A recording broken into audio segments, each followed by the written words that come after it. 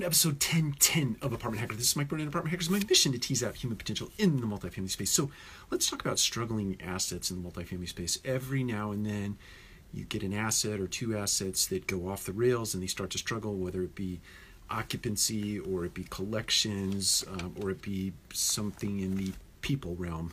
I think most problems you can obviously trace back to people, systems, processes, disciplines, and routines and things of that nature.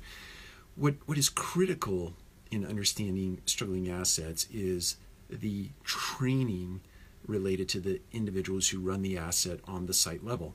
If you have individuals who are, say, rookie or first, second year in the business, you're going to have a group or a collective of individuals who have little to no training in the industry. I think training comes in two ways: classroom, but also real world. So the training I'm talking about today is real world. Have you seen enough? Do you have enough real world reps in order to deal with the adversities and the struggles that you see on an asset that is not performing up to its potential? So the critical step in struggling assets is to make sure you have a team of individuals who are seasoned. If you start to see an asset go off the rails, make sure you introduce or embed some people that have been through enough reps in order to not default to this automatized sort of learning base, right?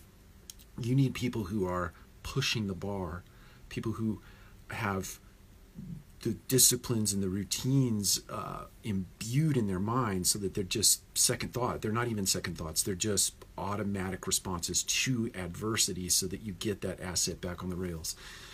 The key to a struggling asset and getting it back on the rails is getting people in the seats that are trained to understand adversity, to understand the issues, and to know how to respond to them in a way that gets that thing back on the rails in short order. Take care. We'll talk to you again soon.